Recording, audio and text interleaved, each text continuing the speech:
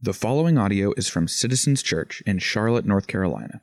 If you're interested in getting involved with our family, visit citizenscharlotte.com/connect. Our teaching text this morning comes from Revelation 3:14 through 22. To the church in Laodicea. And to the angel of the church in Laodicea write, the words of the Amen, the faithful and true witness, the beginning of God's creation. I know your works. You are neither cold nor hot. Would that you were either cold or hot. So, because you are lukewarm and neither hot nor cold, I will spit you out of my mouth. For you say, I am rich, I have prospered, and I need nothing, not realizing that you are wretched, pitiable, poor, blind, and naked. I counsel you to buy from me gold refined by fire, so that you may be rich, and white garments, so that you may clothe yourself, and the shame of your nakedness may not be seen, and salve to anoint your eyes, so that you may see. Those whom I love, I reprove and discipline. So be zealous and repent. Behold, I stand at the door and knock. If anyone hears my voice and opens the door, I will come to him and eat with him, and he with me. The one who conquers, I will grant him to sit with me on my throne, as I also conquered and sat down with my Father on his throne. He who has an ear, let him hear what the Spirit says to the churches. This is the word of the Lord. Well, good morning. How are we doing this morning? That's good. If you haven't met before, my name is Tim. I'm one of the pastors here. Turn in your Bibles to Revelation chapter 3. I know I said Romans like 70 times last week. I'm so sorry. Revelation chapter 3. We're going to be looking at 14 through 22. I encourage you, if you don't have a Bible, to use one of those on the rows. There's something about just having an hour and a half space in our lives once a week to not be looking at our phones. So let me just encourage you. It's not law. You're not in trouble, anything like that. Just think it's helpful. We're embodied beings. Let's go to the Lord in prayer before we dive into the word together. Lord, as we come to you this morning, we want to come as you tell us to, which is with humble, open, repentant hearts. And yet there's so much in my own heart that is all of the opposites of those things. I'm not often humble as you call me to be. I'm often full of arrogance and pride.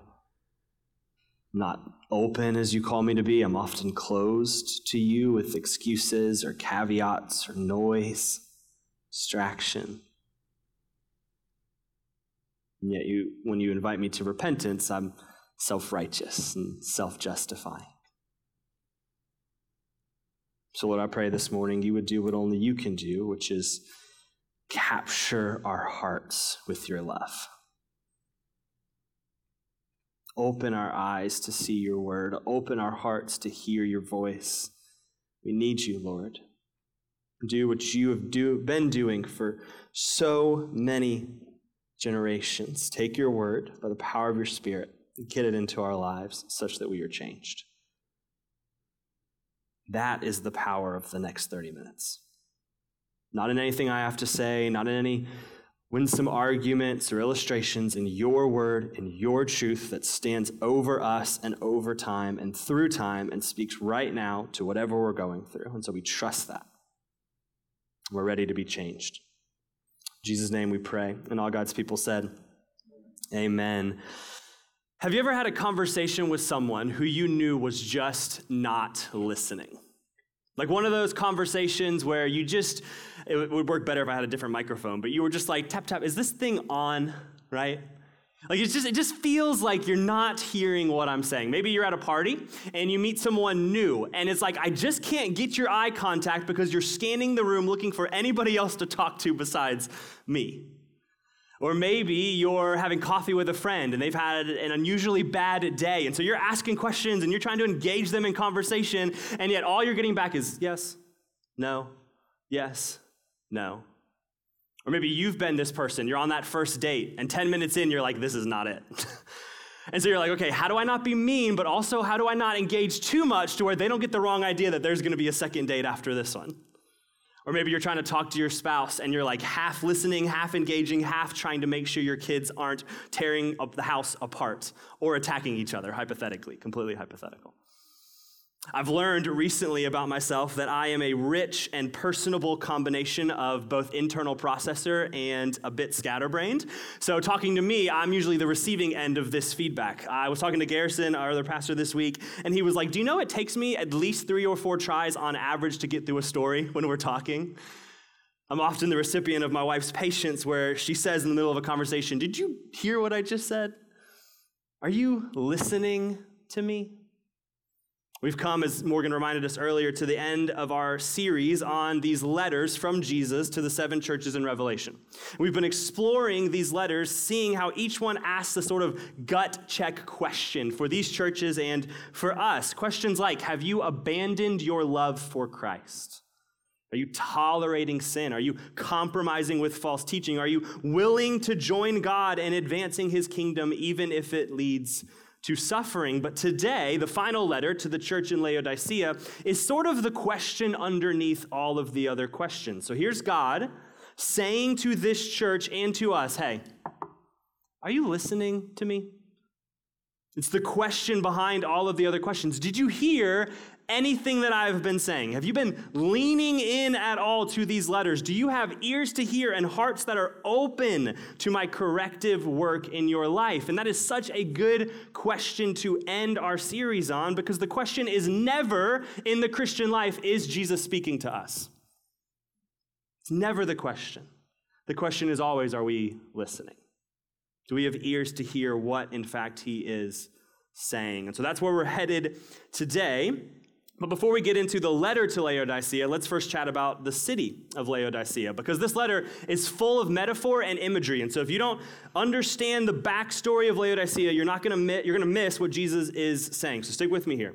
So as you can see on the map behind me, Laodicea is sort of separated from the rest of the cities down there in the south. It's located in what was known as the Lycus Valley, right next to 2 other cities known as Hierapolis and Colossae. If you were to go visit today what is an ancient Laodicea, you would find ruins that would look something like this. Now, Laodicea in the 1st century was known for quite a lot of things, but I just want to talk about 4 because they're going to come up in the letter.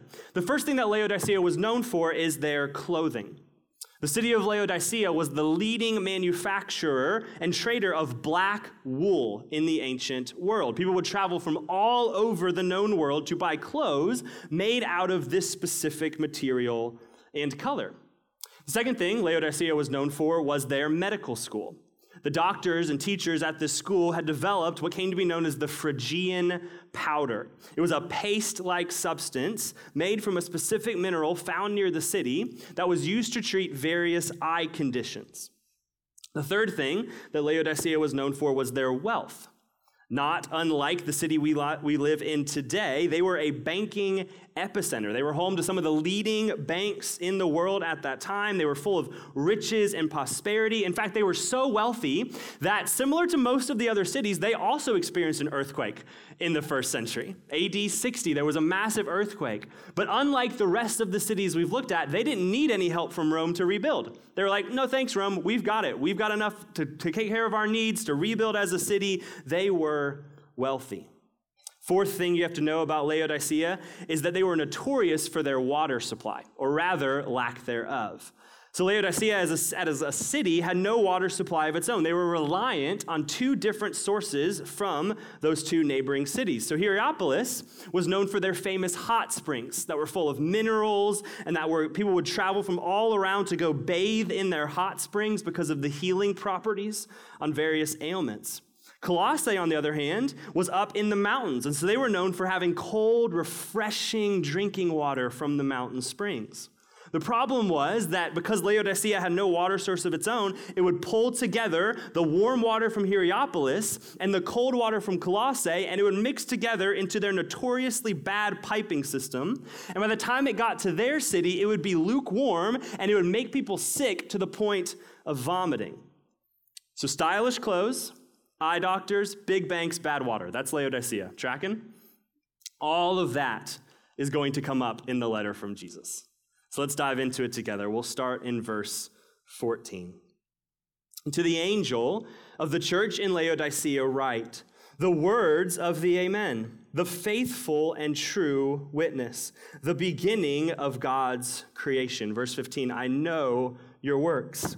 You are neither cold nor hot. Would that you were either cold or hot. So because you are lukewarm and neither hot nor cold, I will spit you out of my mouth. Literal translation, I will violently vomit you up. Jesus in these letters is so great. Jesus, the faithful and true witness, who knows all things, who does not lie, knows the truth about Laodicea, and he tells them that truth. You're not hot, you're not cold, you're lukewarm, and it's making me want to vomit. Now, let's get really clear here on what Jesus is saying and not saying to these churches. So if you grew up in church, maybe you've heard these verses before. They are favorites for youth group retreats, right? Like last Saturday night of youth group retreat, if you're not familiar, this is church culture that you're luckily missed out on. Saturday night is known as Cry Night, and it's the night where you preach on a passage like Revelation 3, and you yell at 15-year-old teenagers about not being on fire for Jesus, and then everybody cries and repents and gets saved for like the 15th time. Anybody else? Maybe you've never heard these words before and you're like, wait a minute, did Jesus say he's going to vomit people? Like, what is happening in this passage? Well, here's how folks tend to read this letter. Jesus says it's better to be cold than lukewarm. He would rather you then not be a Christian than be a lukewarm Christian, so stop being apathetic and get on fire for Jesus. Here's the problem with that. It's not what Jesus is actually saying in the text.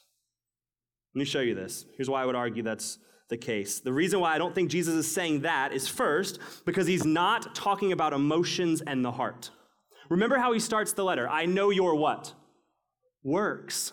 It's the same way he starts the letter to Ephesus. Ephesus, the church that has abandoned their love for Jesus, right? Jesus says, I know your works, and then he commends their works, and then he corrects their heart. He doesn't do that with the church at Laodicea. He corrects their works. He says, your works are why I know you're lukewarm. His condemnation is about their works, much less to do about their passion or their hearts, and much more to do about how they are living. The second reason why I think that this is not what Jesus is saying is because of the imagery of Laodicea's water supply.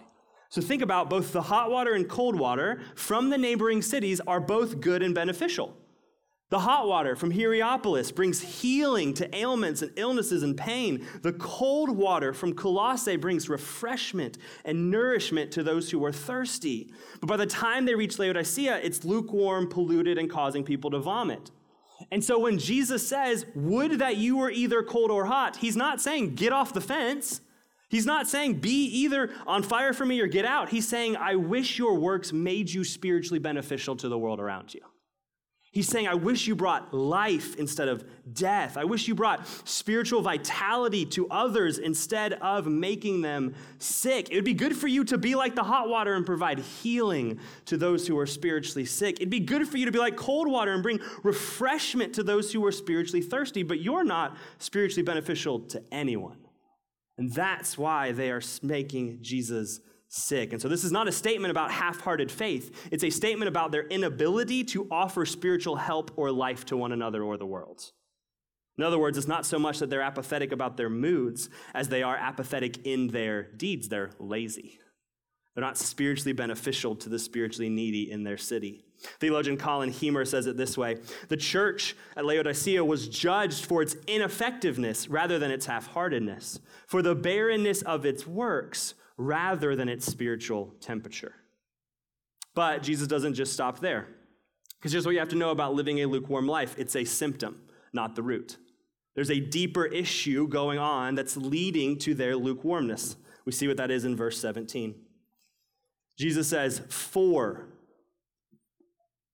because, here's why you're lukewarm. Here's why you're spiritually gross. Here's why you're making me sick. You say, I am rich, I have prospered, and I need nothing. So the core problem with Laodicea is not some false teaching making its way into the church.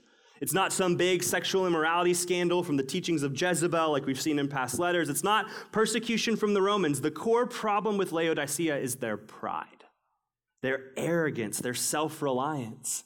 Laodicea is the lukewarm church because Laodicea is the self-reliant church. Well, we're just fine by ourselves. We need nothing and no one. What's the subtext underneath that phrase? We need nothing and no one, including who? God. Right? This is the Laodiceans, right? Banking capital of the ancient world, global leader in trade, medical advancement sought after far and wide. They have everything they could ever want. They've got it made. They're good. And it's rotting out from the inside, their life with God. Jesus says to the church in Laodicea, do you want to know why you're not spiritually beneficial to anyone around you? Do you want to know why you don't have a vibrant and living and life-giving relationship with me? Here's why. Because your riches and possessions and comforts in life have tricked you into thinking you're doing just fine without me. They are so prosperous, they think, what need do we have for God anymore? This is not the first time Jesus gives this warning in the scripture. So I don't have it on the screen. Just going to have to turn with me. Go back over to Luke chapter 18. Go a little bit to the left. You're going to want to go. We're going to be there for a minute. Luke chapter 18. There's a famous story that Jesus tells in the middle of a lot of his teaching in Luke about the kingdom of God. And you've probably heard or may have heard this story before in Luke 18 about a man that's come to be called throughout history as the rich young ruler. And in Luke chapter 18, Jesus, the story happens this way. I'm just going to read it for you. Luke chapter 18, verse 18. This is another time in the scriptures, Jesus gives a warning about what riches and prosperity and flourishing can do to our life with God. Luke 18, 18. And a ruler asked him, good teacher, what must I do to inherit eternal life? And Jesus said to him, why do you call me good? No one is good except God alone. You know the commandments. Do not commit adultery, do not murder, do not steal, do not bear false witness, honor your father and mother. And he said, all these I have kept from my youth. He's a little bit southern. All these. When Jesus heard this, he said to him, one thing you still lack. Sell all that you have and distribute to the poor, and you will have treasure in heaven. And come, follow me. Notice what happens, though. But when he heard these things, he became very sad, for he was extremely rich. Jesus, seeing that he had become sad, said, how difficult it is for those who have wealth to enter the kingdom of God. For it is easier for a camel to go through the eye of a needle, aka impossible, than for a rich person to enter into the kingdom of God. He says it's downright impossible that those who have wealth can enter into the kingdom because of what that does to their souls. Verse 26, those who heard it said, then who can be saved? But he said, what is impossible with man is possible with God. Now, that text is maybe semi-familiar to us, right? The rich young ruler, he comes to Jesus, I want to follow you. And Jesus is like, nope, go sell all you have. And he goes away sad because he's rich. But what I just noticed for the first time this week that's been blowing my mind is the context of Luke 18 in this story. Look right up above in the passage before that.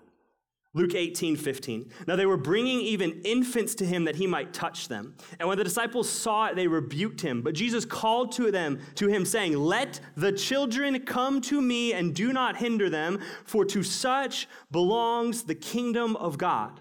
Truly I say to you, whoever does not receive the kingdom of God like a child shall not enter it. Then skip down to after the rich young ruler, verse 35, the next interaction that Jesus is going to have. As he drew near to Jericho, a blind man was sitting by the roadside begging, Luke 18:36. And hearing a crowd going by him, he inquired by what this meant. They told him, Jesus of Nazareth is passing by. And he cried out, Jesus, son of David, have mercy on me. Skip to verse 42. And Jesus said to him, recover your sight. Your faith has made you well. Notice the juxtaposition of Luke. Luke 18:18, it's hard for the rich to enter into the kingdom of God. But do you know who gets welcome into the kingdom of God? Those who are like children and the poor, blind beggar. What is Jesus doing in that contrast? He's saying, to such the kingdom of God belongs, those who realize how truly needy they actually are. And that's why prospering and flourishing and riches are so dangerous to the human soul, because they lull us into thinking, I am good without God. And Jesus says the very people not welcome in the kingdom of God are those who think they don't need it. This is his constant refrain throughout the Gospels. Those who know their need, their physical need, their spiritual need, their relational need, whatever the case may be, those who are deeply aware of their brokenness are the ones open to the work and message of Christ. And those who think they're doing awesome, the rich, the Pharisees, they are the ones who miss the miracles of Christ. But I've noticed this, at least in my own life, that I tend to be much more worried about being needy than I am about being prosperous. Tracking with me, just me?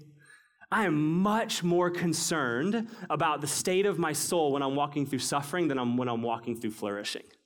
So when I walk through a season of suffering, I'm like, all right, I don't want to doubt God. Like I want to stay close to him. And so I need to loop in community, and I need to pray, and I need some extra space for silence and solitude. I'm going to fight for the Sabbath. Like I'm going to keep watch over my soul because I'm walking through a season of suffering, and I'm worried about what that will do to my relationship with God. But when things are good, not just financially good, but relationally good, spiritually good, things are good at the church, things are good in my marriage, things are good with my kids, then you know what I can do? I can get to Saturday night and I can sit down to put the final touches on the sermon, and I can have this conviction from the Lord. Is this the first time I've prayed this week?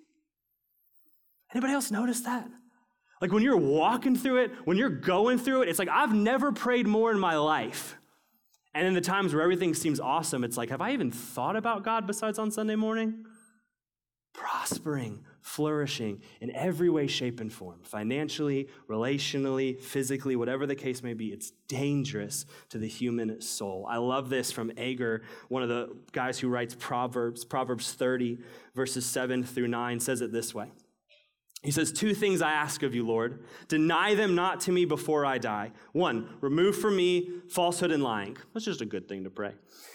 2, give me neither poverty nor riches.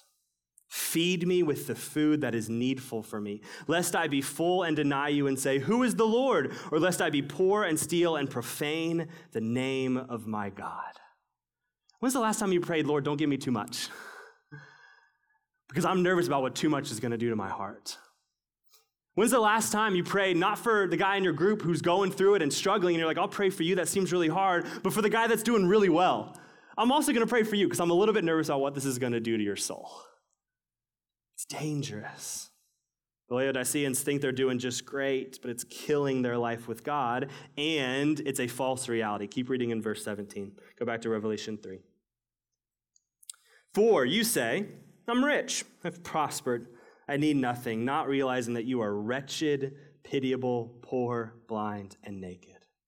Jesus says you think you're doing great, you're puffed up with pride and self-reliance, and yet that's not true at all. You've built this self-reliant life without realizing that you are much more broken than you realize. But he doesn't leave it there, right? If the letter stopped there, it'd be a really depressing letter. Like, you think you're doing awesome, you're not. All right, see you next Christmas. Like, that's not how it goes. Look at verse 18. I counsel you then to buy from me gold refined by fire so that you may be rich, and white garments so that you may clothe yourself, and the shame of your nakedness may not be seen, and salve to anoint your eyes so that you may see. All right, let's just look at this thread real quick of what Jesus is doing. He says, first, you think you're rich. We're the Laodiceans. We've got the banks, we've got the wealth, we're good. Here's the reality, you're poor. So I counsel you, buy from me true and lasting gold. Riches beyond what you can imagine. These riches he's talking about is the inheritance that is promised to all who trust in Jesus, right? He's not saying, hey, next week I'm going to give you like real gold. You've got fake gold. No, he's saying in the future, when I return, I'm giving you gold that will never perish, life forever with God. And he says, buy this from me, which is scriptural language for put your trust and faith and surrender in me, and this is what I will give you in return. So you think you're rich, you're actually poor. I've got gold and a lasting inheritance forever. Look at the second thing he says. You think you've got awesome clothes. Black wool, everyone's traveling to you to get these garments, but in reality, you're naked. Nakedness in the scriptures was a symbol of judgment and humiliation, of shame. And yet Jesus says, I offer you white gowns. We said last week that white gowns are a symbol of purity and holiness. And so even though right now they're marked by spiritual shame, trying to puff themselves up in self-reliance, Jesus says, I offer you something better. I offer you the righteousness of Christ on your behalf, given to you freely by grace. This is third, you think you've got the special eye powder.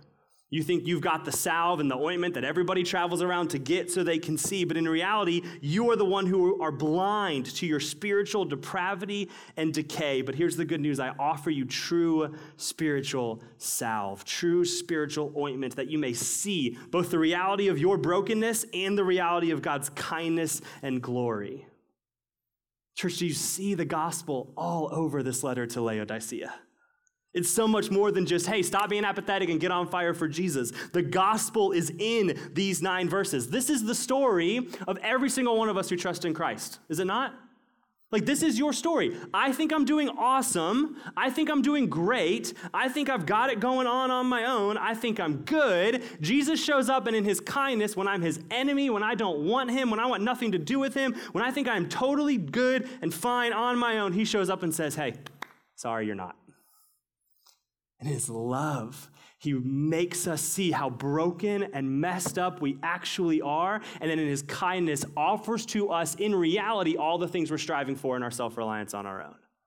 Welcome, intimacy, belonging, forgiveness, mercy, life, a place forever in the kingdom of God. The story of the Laodiceans is the story of all of us who trust in Jesus. I think I'm awesome. Jesus shows me I'm not because he's kind and loving. And then I put my faith in him and receive everything I was looking for in the first place. That is how Christ works to save us. But church, that is also how Christ works to sanctify us. That is how we enter into the Christian life, but it's also how we make progress in the Christian life. Look at verse 19. Those whom I love, I reprove and discipline, so be zealous and repent. Church, the entrance into the Christian life is found in giving up our self-reliance, acknowledging our sinfulness and weakness and brokenness, and throwing ourselves on the mercy and grace of God. But progress in the Christian life is found in the exact same thing, giving up our self-reliance, acknowledging our sinfulness, weakness, and brokenness, and throwing ourselves on the mercy and grace of God. Because what happens, and if you've been following Jesus for any length of time, you know this, is that we're captured by his grace, and then a little bit over time, we start relying on ourselves again. A little bit over time, we start thinking, I got this Christian thing kind of figured out. And now I'm back to being self-reliant. I've just got that little bit of like spiritual dust on it, so it sounds a little better. Where I can kind of manage life on my own. I can manage spirituality on my own. I can manage following Jesus on my own. And Jesus says, no, those whom I love, I continually, not one time, I continually reprove and discipline. So be zealous and repent. That's how we enter into the Christian life. That's how we make progress in the Christian life. But here's the kicker. Here's where I wanted us to get to from the beginning. Here's the key. Jesus is constantly doing that. Are we willing to listen? He loves you, and we know this, right? Good fathers will not let their children just go about doing whatever they want to do, right? If you see a dad who is not willing to step in and discipline his kids, that's a bad, unloving father who is raising a kid who is going to turn out to have no friends in the future. Nobody else? Amen? Okay, cool. Good, loving parents discipline their kids, shape them into responsible, kind humans.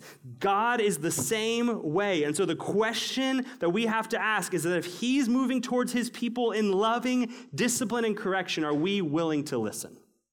That's the question underneath all of the other questions. It's simply this. Are you listening to the corrective and loving discipline of Jesus? That's the question we have to ask ourselves. Am I listening to the corrective and loving discipline of Jesus?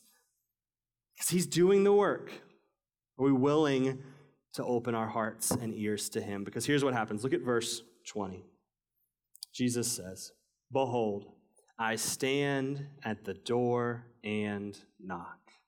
If anyone hears my voice and opens the door, I will come into him and eat with him, and he with me. We've talked a lot about how rich the city of Laodicea was at the time. But one of the difficulties that came with them being so wealthy was their relationship to Rome. Rome didn't trust them. They were worried about them because Laodicea didn't need the Romans like the rest of the cities needed the Romans. And so one of the ways the Romans tried to exercise power over Laodicea is a law that simply said, if a Roman soldier comes to your house, they can force their way in, and you are required to house them, feed them, and clothe them under the penalty of death if you refuse.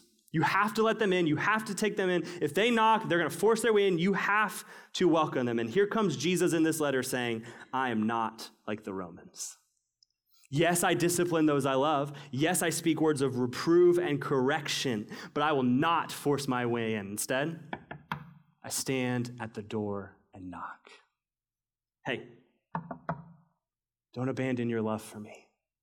Hey, don't be afraid to suffer for my name. Hey, I know it's a little sin, don't compromise. Hey, don't give in to the lie of tolerance. Stand up against false teaching. Hey, don't stay spiritually dead. Don't neglect my kingdom mission. I'm standing at the door and knocking. Will you let me in? And I know for so many of us, at the core of our hearts, we want to say yes. Like there's levels to it in our souls, right? Like there's a part of me that's like, I don't want to say yes to that. That sounds dangerous. That sounds scary. That sounds like self-denial. That sounds difficult and painful. I don't want to say yes, but I think there's so many of us who there's a deeper level even than that by the grace of God and the power of the Holy Spirit that would say, yes, I want that. I want God to come and make his home with me. And I want to eat with him and he with me. I want intimacy with him to do all of the reproving and correcting and disciplining he needs to do. If that's your core level desire, here's the key. It's not a formula. It's not an incantation. It's just the invitation of Revelation 3, verse 20. It's very simple. God comes where he's wanted. If you want to know about the Christian life, how do I grow in intimacy with God? How do I grow in relationship with him where he loves me and I love him? What's the key? What's the secret? It's wondrously simple and wondrously difficult. God comes where he's wanted. Hunger, humility, openness. God comes where he's wanted. James 4 promises, draw near to God, and he will draw near to you. He's always speaking. Words of discipline, correction, reprove out of love, with an invitation to open the door, to be zealous, and to repent. Are we willing to listen? Because God comes where he's wanted. As we close, I want to talk about a practice. So if you're relatively new around here, we value the idea of creating habits out of the spiritual life. So much of modern American Christianity is built on thoughts, not on deeds. And yet James says that is worthless faith. And so we want to be a people who put our faith into practice. And so I thought it'd be fitting just to spend our last couple of minutes before we close giving you a practice to help create space in your life for what hopefully God has been doing over the past few weeks of this series. And it's a practice that Christians have been doing for several hundred years now. It was started by a guy named Ignatius of Loyola. He was a guy in the 1500s. He founded what's now today known as the Jesuit movement. And he talked about this practice that Christians can do in some repetitious form, whether that be daily or weekly, to open our hearts up before the Lord. And the practice is called the prayer of examine.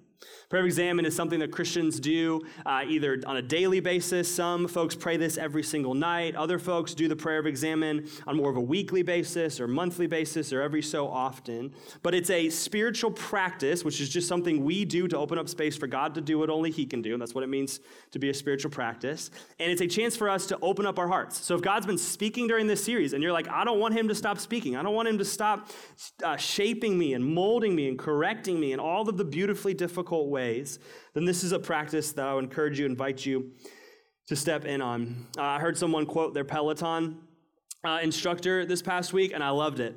He said his Peloton instructor always says, we give recommendations, you make decisions. So this is that for you. I liked it. You don't have to like it. Here's what it means to do the prayer of examine. Number one, we become aware of God's presence.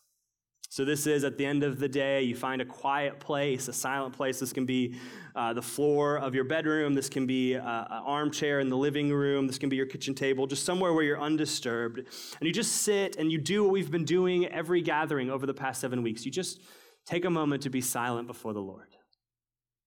If you're a follower of Jesus, he's in you. The Holy Spirit has filled you. You are empowered by his presence. And so you just take a moment to breathe in reminders of his presence and breathe out your anxieties, your worries, your to-do list, your cares, the noise and hustle of the world. Second thing you do is you review your day with gratitude. You should take a moment to reflect. What did I live today and how do I thank God for it? God, thank you for that conversation with my coworker. Or thank you for those few minutes with my kids before work or school. Lord, thank you for that cheeseburger at lunch. Thank you for that television show we watched a few minutes ago. Thank you for your presence with me. Thank you for that time in your word, whatever it may be. Third is you review your day with repentance. So you go back over your day or your week or your month, and instead of giving thanks for all the good gifts, you confess and you own and you acknowledge the ways that you have lived outside of God's design. Lord, I'm sorry for that snapping remark I made to my spouse. Lord, I'm sorry for my laziness at work. Lord, I'm sorry for my neglect of prayer. Lord, I'm sorry for the way that I've turned my face from the poor, whatever it may be. Then here's the key. You don't want to stop at 3. If you stop at 3, you're just repeating back the things you did that day that were outside of God's design. So you have to do step 4, which is ask for forgiveness and healing.